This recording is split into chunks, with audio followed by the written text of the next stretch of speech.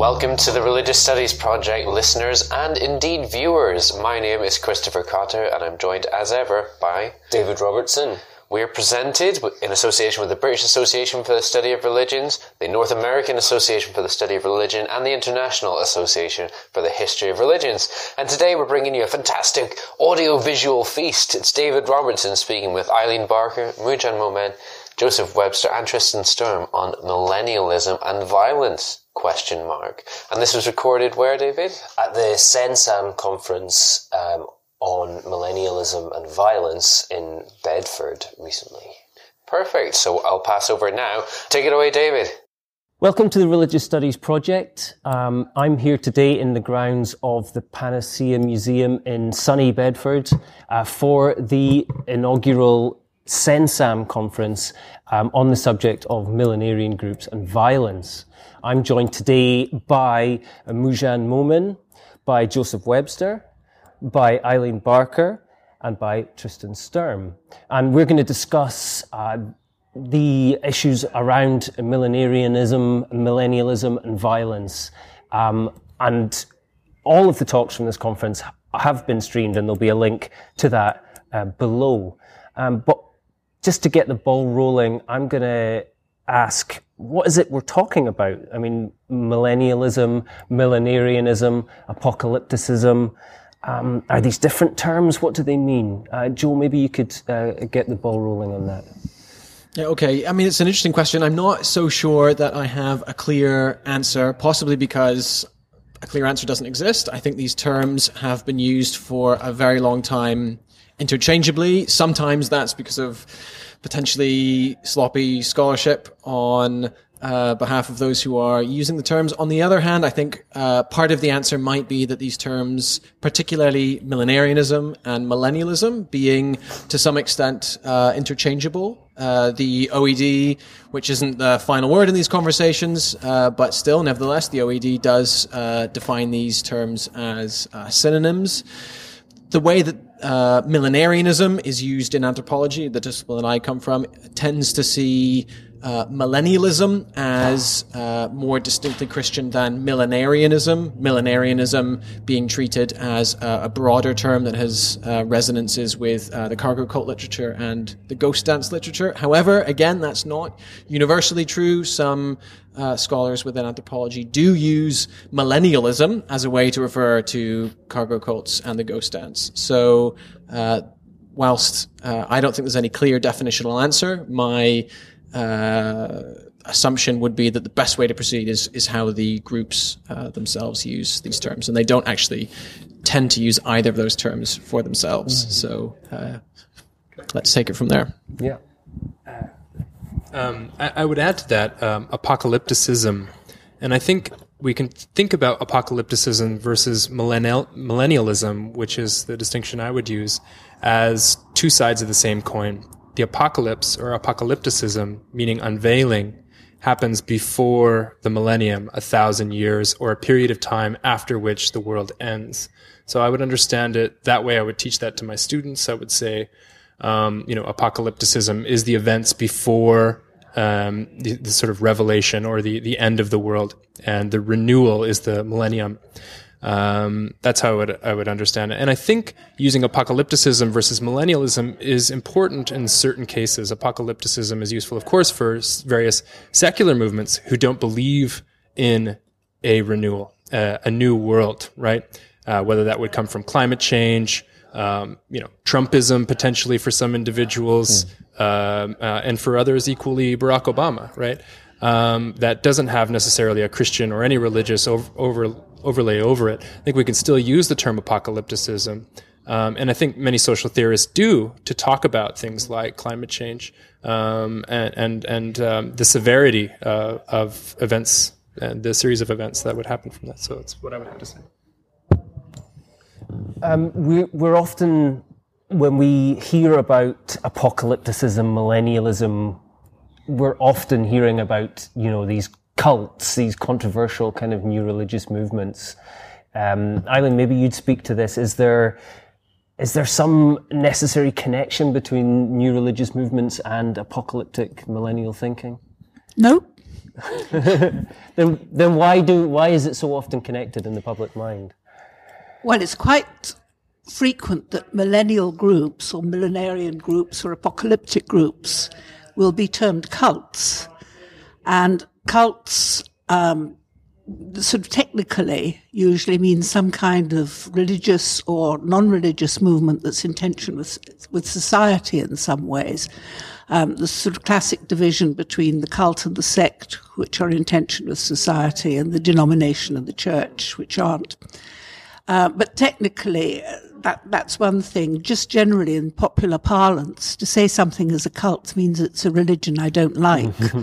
And it's not really very much more than that. I mean, I often get asked, is it a real religion, a genuine religion, or is it a cult? And you've just got to say, well, what do you mean by a cult? And one man's or one woman's cult is another person's religion. Nobody says, I belong to a cult.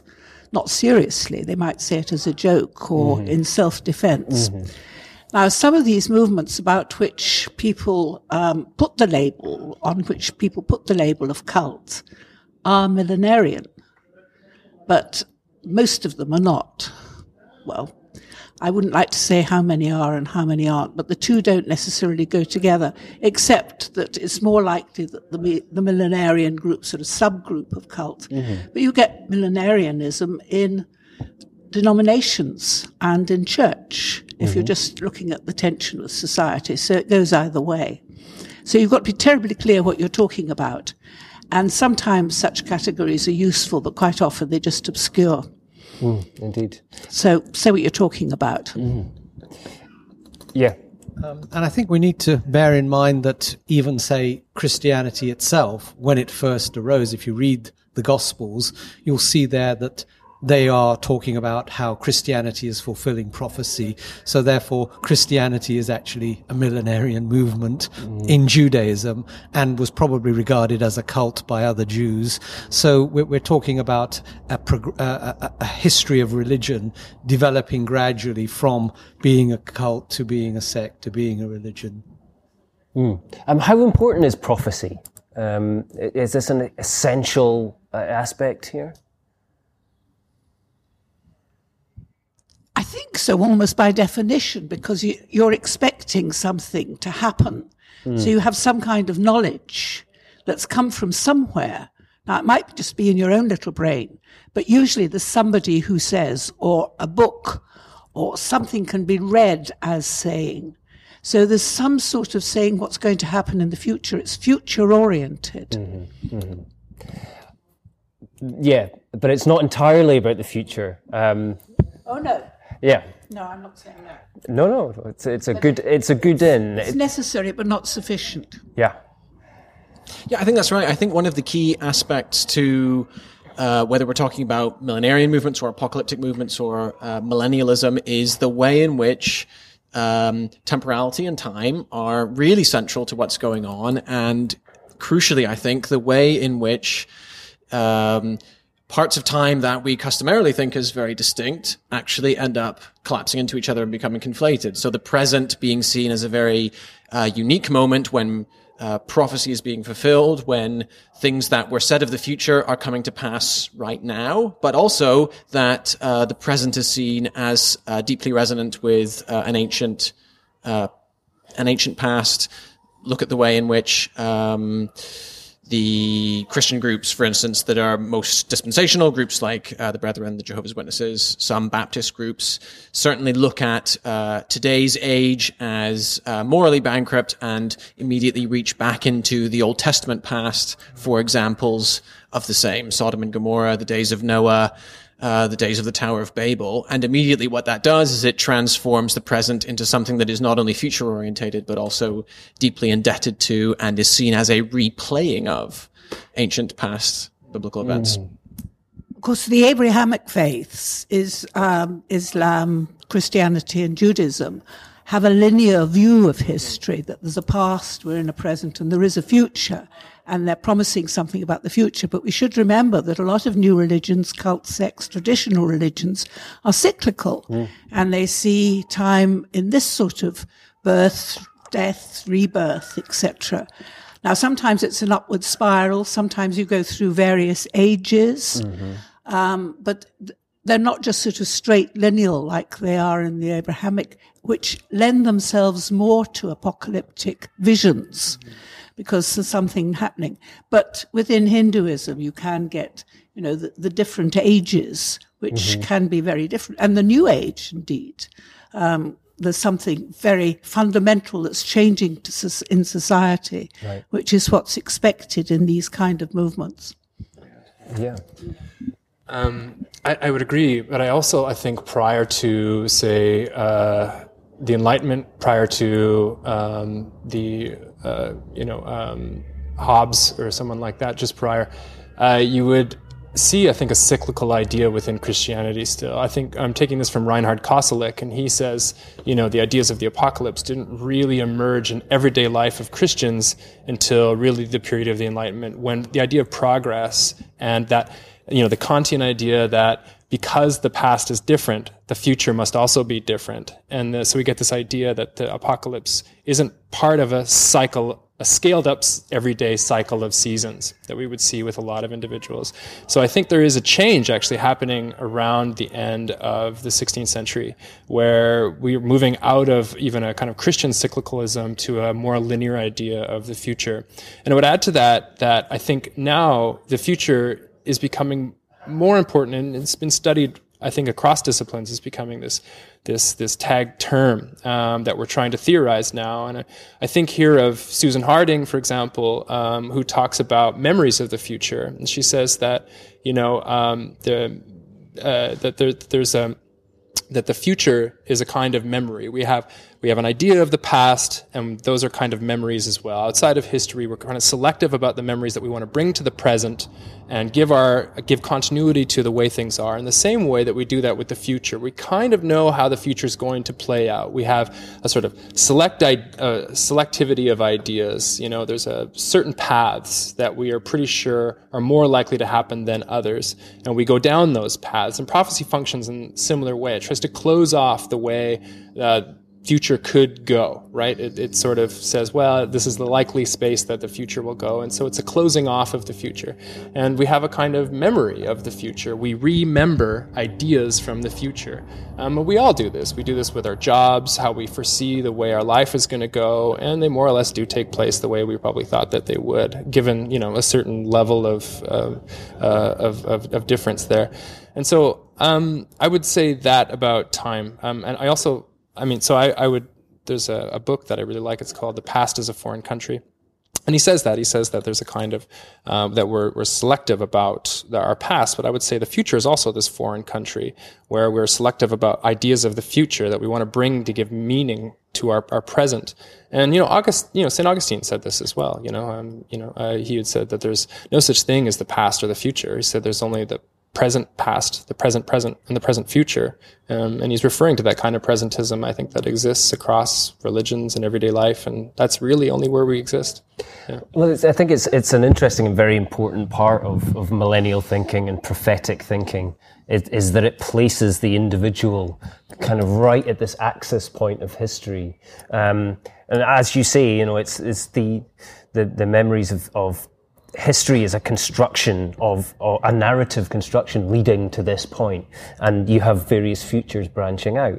And something about kind of apocalyptic and millennialism when it becomes involved in violence particularly is that sometimes it's seen that in order for the future to go one way there has to be some sort of violent or cataclysmic change.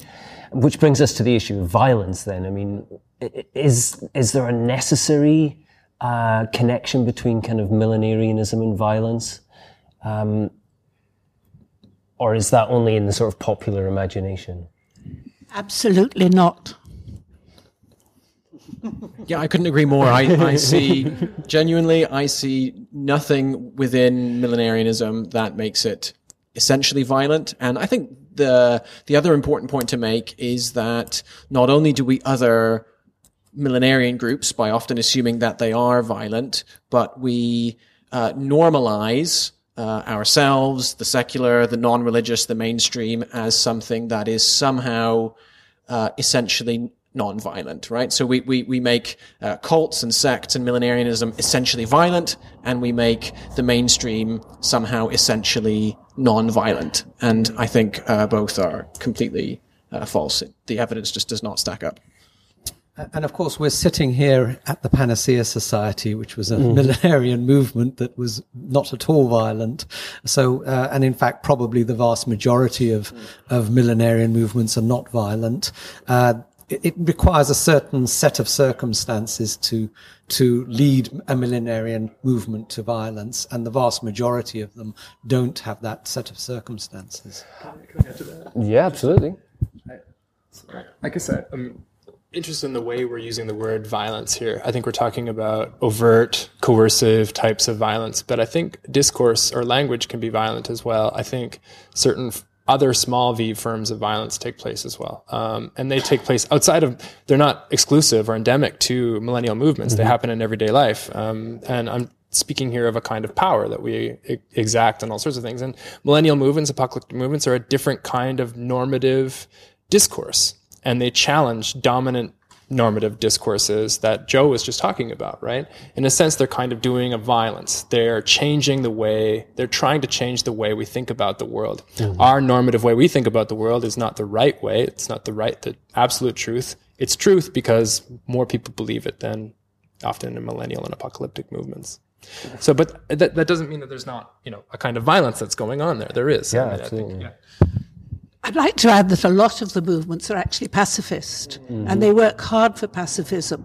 And it's very interesting that today, while this is being recorded, April the 6th, the Jehovah's Witnesses are, perhaps it's already happened, being threatened with entire extinction from Russia because they are absolutely non-violent. They're in prison in places like South Korea because of their conscientious objection. They won't kill. They are prepared to be killed. They were killed in Auschwitz, for example, unlike the Jews and the homosexuals and the gypsies who were going to suffer anyway. The Jehovah's Witnesses could have said, no, we'll obey the state. And they didn't. They preferred to be killed rather than this because they just refused to do certain things. And the group that you were talking about today also tried to be pacifist. And so, I mean, it's not just that they're not violent. They will work against sometimes, but of course some are violent with a capital V. Yes, the group that I was talking about today was historically the Babis of Iran. They're a precursor of what is today the Baha'i faith, but in mid-19th century Iran, they were a group that became very popular, spread very rapidly, and the leader of this group worked very hard to diffuse the violent possibilities because he claimed to be the Mahdi, and people were expecting the Mahdi to come and lead an army to victory. So they were expecting a violent result from the Mahdi coming, and the Bab worked very hard to diffuse that potential for violence. And really, one of the main factors that eventually did lead to violence as a result of this movement was the fact that the Bab was removed from his ability to lead his followers because he was imprisoned in a fortress right up in the northwest corner of the country, and therefore cut off from his followers and prevented from leading his followers in the way that he wanted to. Did you want to add something there, Joel? Well, I mean, this is an issue that we've been discussing throughout the day. I think when we speak about violence, when we speak about the way in which pacifism within new religious movements is often ignored, I think there is seen as dangerous and violent. Indeed, yes, where the refusal to fight becomes a type of extremism. I think connected to this is the way in which, in some cases, scholars, in other cases, political entities, governmental agents, try and explain away millenarian movements rather than explain them. And I guess by that I mean that they have a tendency to look for external causes of behavior, explanations which wholesale refuse to countenance the possibility that the local native account emerging from within the religious movement in question might have something to contribute to an understanding of why that movement is doing what it's doing, or in some cases not doing what it's not doing, for instance, fighting. So if we try and, as scholars, begin to break down the idea that religious movements are saying and doing one thing, and on the other hand, our job is to analyze them in ways that are alien to that movement and external to that movement, if we begin to break down that process of explanation, I think we might begin to have a more fertile understanding of what new religious movements are, what millennial movements are, because we can learn things from them in ways that very often we simply refuse to acknowledge. Yeah, absolutely. And I mean, that's something I talk about a lot, especially I think it's part of the heritage of religious studies to be talking about beliefs, and particularly sort of deviant beliefs, and sometimes going as far as pathologizing these kind of ways of viewing the world. But I mean, your work, I know, is talking about things that are very relevant to today. And you mentioned Trump earlier on. And when these kind of political movements, for instance, suddenly start to engage with other millenarian kind of ideas, I think it shocks people when they actually realize, well, maybe there's more. This is more normal than they perhaps realized. Yeah, I think there's a couple things going on here, right? Let's start with Trump. Trump's one of his main security advisors, Steve Bannon, has his own millennial perspective, something he calls the fourth turning. He gets this from a series of books on generations, which is a kind of secular apocalypse, that the world is getting bad, capitalism is being destroyed, traditional culture is being broken down, and he needs to take action to do something about that. In other ways, some millennial groups do align themselves with larger political groups, right? And maybe their action is something as simple and normative as voting. It's not really taking action. In fact, many of the groups that I study, Christian Zionists, are fatalistic. They're pacifists in the sense that they don't actually take any kind of physical action, but they might vote. And we might even argue that doing nothing sometimes is still taking a side, right? So the groups that I study, the pilgrims, the Christian Zionist pilgrims from the United States, going to Israel and Palestine, they're not doing anything to contribute to the conflicts that I write about directly, but indirectly they are, insofar as they support a tourism industry. They support a particular political ideology, both in Israel and in America, that might actually take physical violence or take the form of physical violence. So in a sense, that kind of, they're pacifists, but they're still involved or part of the assemblage of violence, I would argue. So when violence does arise, then what is different? What happens there? What is the process by which a group, minority or majority, becomes violent? I mean, there are well-known cases. Obviously, Waco seems to be the sort of paradigmatic account today at the conference, but Heaven's Gate as well, Jonestown. What is it that causes violence in these unusual cases? Well, they're all different. Part of our job as scholars is to look at the particulars in order to try and compare them and see the similarities and differences and pull out some of the threads and similarities. But there aren't a certain number of similarities and the other things are different. There are groups, there are sort of categories, there are clusters, bundles of things that seem to go together. And there's the sort of tension that Joe was talking about earlier between the internal reasons and the external reasons. And Stuart Wright had a paper today which talked about this and the importance of seeing the interaction between the two. And you can't predict by knowing one or the other. Mm-hmm. It's seeing how the two react on each other. And these can lead to spirals, what criminologists call deviance amplification. Each side does something that's slightly bad in the other side's view and gives the other side permission to be slightly worse. Mm. And so it grows. And then wham! And Waco is an example of that. But Waco is very, very unusual, thank goodness. There are cases where you can see this writ large, and they're easy to see, and therefore we focus on them because they give us a kind of template or an idea against which we can measure the other movements which are not like that. And I think it's very important that we keep remembering that they're not like that and look at the other ones and take those into our calculation as well.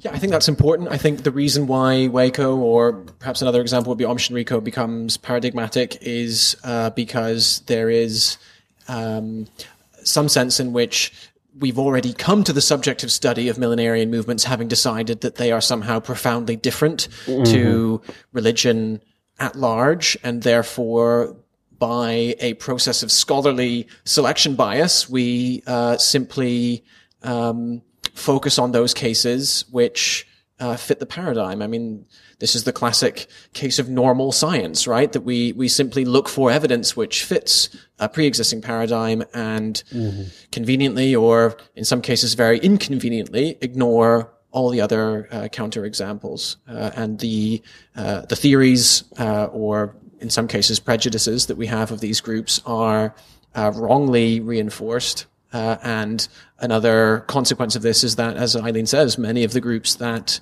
are committed to nonviolence or don't even feel the need to commit themselves to nonviolence because they are so inherently nonviolent that commitment doesn't need to be made, that those groups are simply ignored. I mean, many people don't focus on those groups because they simply don't fit the prejudices that we seem to have within the scholarship. I think we have to make the distinction between violence that is done to a group and violence that the group does. And nearly all the violence that is done, again with the capital V, by the groups is to their own members. Some are done to people that they know personally, who they don't like, and very, very few are done to strangers. Aum Shinrikyo is an example, but one of the very few. The Manson family is another one. But mostly the harm is internal rather than externally directed. Most of them expect that God or something will happen, the apocalypse, the Armageddon or what have you will happen. Now, they might have to be the midwife. And what's another quite interesting question that we haven't touched on yet is what happens when prophecy fails, when they expect this great big change. But I think it's important to remember that very, very few go around killing people. That tends to be the traditional major religions, the churches and the denominations who've got the money and the armies. Now, of course, it might be different if they get hold of sarin gas or something, but this hasn't happened very much. That ties very much into what you were saying before about, the importance. We have to generalize to some degree to make cross comparisons, but we have to remain aware of the important differences all the time. And a lot of the time, these groups that we're comparing, the actual violence that we're talking about is very, very different. And you also have cases like, for instance, Heaven's Gate, where there's very little evidence of coercion there. I mean, if you watch the exit videos that the members shot, for instance, they're going quite happily into that situation with their eyes fully open. It's only from an external point of view that it can be described as violence at all, largely because of going into it or looking at it with this kind of brainwashing mentality that, earlier discourses on new religions bought into, which is very much discredited now. And they were only harming themselves. Exactly. But of course, Joe ought to jump down at me immediately because they didn't see themselves as harming. Of course. They saw themselves as being transitionized or whatever the word was. Going to the level above the human. Yeah. Teller. Yeah, I mean, I think that's a really interesting point, that what we have here is, to bring it back to your question about failed prophecy, and this does link to violence, whether or not we can genuinely point to groups like Heaven's Gate or classic historical case studies like the Millerites, Festinger's famous book about cognitive dissonance using the Seekers. Even if we leave violence in the equation, or if we take it out, there is still the enduring question about, does prophecy for these groups ever fail at all? thinking about. Well, I'm not so sure about that. When I think about Heaven's Gate, I think about the fact that they ended their lives and, as far as they're aware, made a successful journey to where they were going. The same, I think, can be said with the Seekers and Mrs. Keach. The idea that the prophecy did not fail, the floods didn't fail to arrive. It wasn't a failure. It was them successfully spreading enough light to call the floods off. The Seventh-day Adventists did not explain away a failure of Millerite prophecy. It seems to me that Ellen White simply realized that Miller's prophecy was correct, but that the revolution began in heaven, not on earth. So I don't know. I'm intrigued to hear your pushback on that. In what cases does prophecy really fail? Well, there are some groups that have said, oops, we got it wrong. I can't remember his name. The man who said, it was May sometime, about 4 or 5 years ago, radio something. Harold Camping. Harold Camping, Yeah. yes. Radio. Yeah. Now he said, oh dear. After a couple of attempts. Yeah, after a couple of attempts. And at one time he said, God got it wrong, according to our newspaper headline. Which is one of the techniques mentioned in Fessinger's books, actually, that the transmission was garbled and, reception issues. You could get the reception wrong. You can have it happening in the spirit world, like it did with Joanna Southcott and lots of others. You can have people saying, well, because we did this, we stopped the terrible thing happening. Or you can say, because they didn't do this, God didn't come yet. We weren't ready. We didn't sort of listen to the Messiah telling us what to do. There are a whole lot of different ways out. But there was the chap again, I can't remember. I want to say Garland. He was a Chinese chap in America. And he said, I'll come out and apologize if nothing's happened. And he came out and apologized. This is about 10 years ago. Does anybody remember? He was Chinese or he was Oriental of some kind. And I want to say Garland, but I don't think that's quite right. Hopefully one of the listeners can tell us who it is in the comments. Sure they will. I hope they do. Provide other Yes, examples. excellent. I wanted to sort of add to this conversation about small v versus big V violence. I think one way in which small v violence takes place is Harold Camping is a good example. A lot of people, thousands of people, sold their houses. They went up in debt. They expected this to happen. That had a tremendous amount of violence on their families, on their lives. They moved into forests. They bought bunkers. This is a form of violence, right? I think another form of violence that wasn't really talked about at the conference was spatial violence. The way that these groups imagine spaces in particular ways, homogenize spaces, map spaces, understand whole groups of people in homogenized ways, and treat them in certain ways. And some of these groups are aligned with state power. Sometimes the state sees them as a threat and disciplines them with large V violence that we see. And sometimes they align themselves with the state in large V violence by their voting for them, for their interests. We're seeing this at the moment. Donald Trump is doing all sorts of violence to other, to homosexuals, to women's rights over their body, these sorts of things, aligning themselves with larger millennial movements like Christian Zionists, like premillennial dispensationalists, right, that are doing violence to all sorts of other people within the electorate. And also in terms of foreign policy, the way that Americans understand Muslims, the way they understand the war in Iraq, right? These are all contributing factors. I think maybe the mistake then is to look at just the millennial movement. You have to see how the effects that they have outside of their movement, right? Their social effects. Look at Marxism, for example. Also, I mean, this is a good example. So, another point maybe I want to make is the difference between belief and practice, right? So we have textual beliefs, we have written documents for a lot of these groups, and then we have the way people actually act, which are two different things.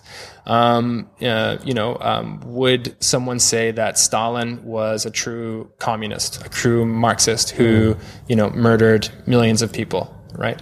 Is that an example of, Marxism is a form of millennialism. It's clearly been interpreted and was influenced by Jewish and Christian thought in the way that there's a kind of, capitalism reaches a point where it can't abide, it fails, and then we have a kind of proletariat millennialism afterwards. So the practice and belief is also a discussion I think we need to have within this discussion. Unfortunately, I'm going to have to do small v violence to the conversation and to return to the subject of time. Okay. We have been talking about this all day. We could continue to talk about it all day, all evening, and we will be talking about it again tomorrow. For the viewer and listener, I urge you to check out the other videos in the series of the papers from today, and also our previous interviews on millennialism, on new religious movements, on violence, and these kind of issues. Other than that, I'd like to thank all of the participants for taking part, and thanks for watching. Thanks has to go to Simon Robinson at Sensam and all of the video crew who were there and helped us make that episode. Something we enjoy doing, but the organisation required for video episodes is quite considerable, so it's an occasional thing rather than a regular thing, but I certainly enjoyed it, so I hope you did too. It's really good. So we've got another interview from Dan Gorman coming up next week. He's speaking to Laurie Maffley-Kipp on Jesuits, Mormons, and American religion in the world. So a sort of lived religion take on Jesuits, Mormons. It's going to be fantastic. I'm looking forward to it.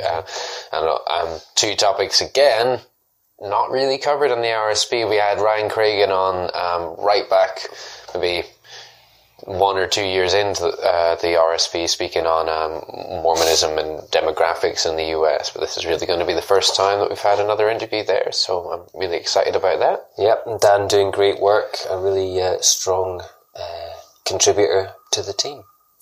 If you would like to contribute to the RSP, you can do so in various ways. You can do so by sharing our material across social media.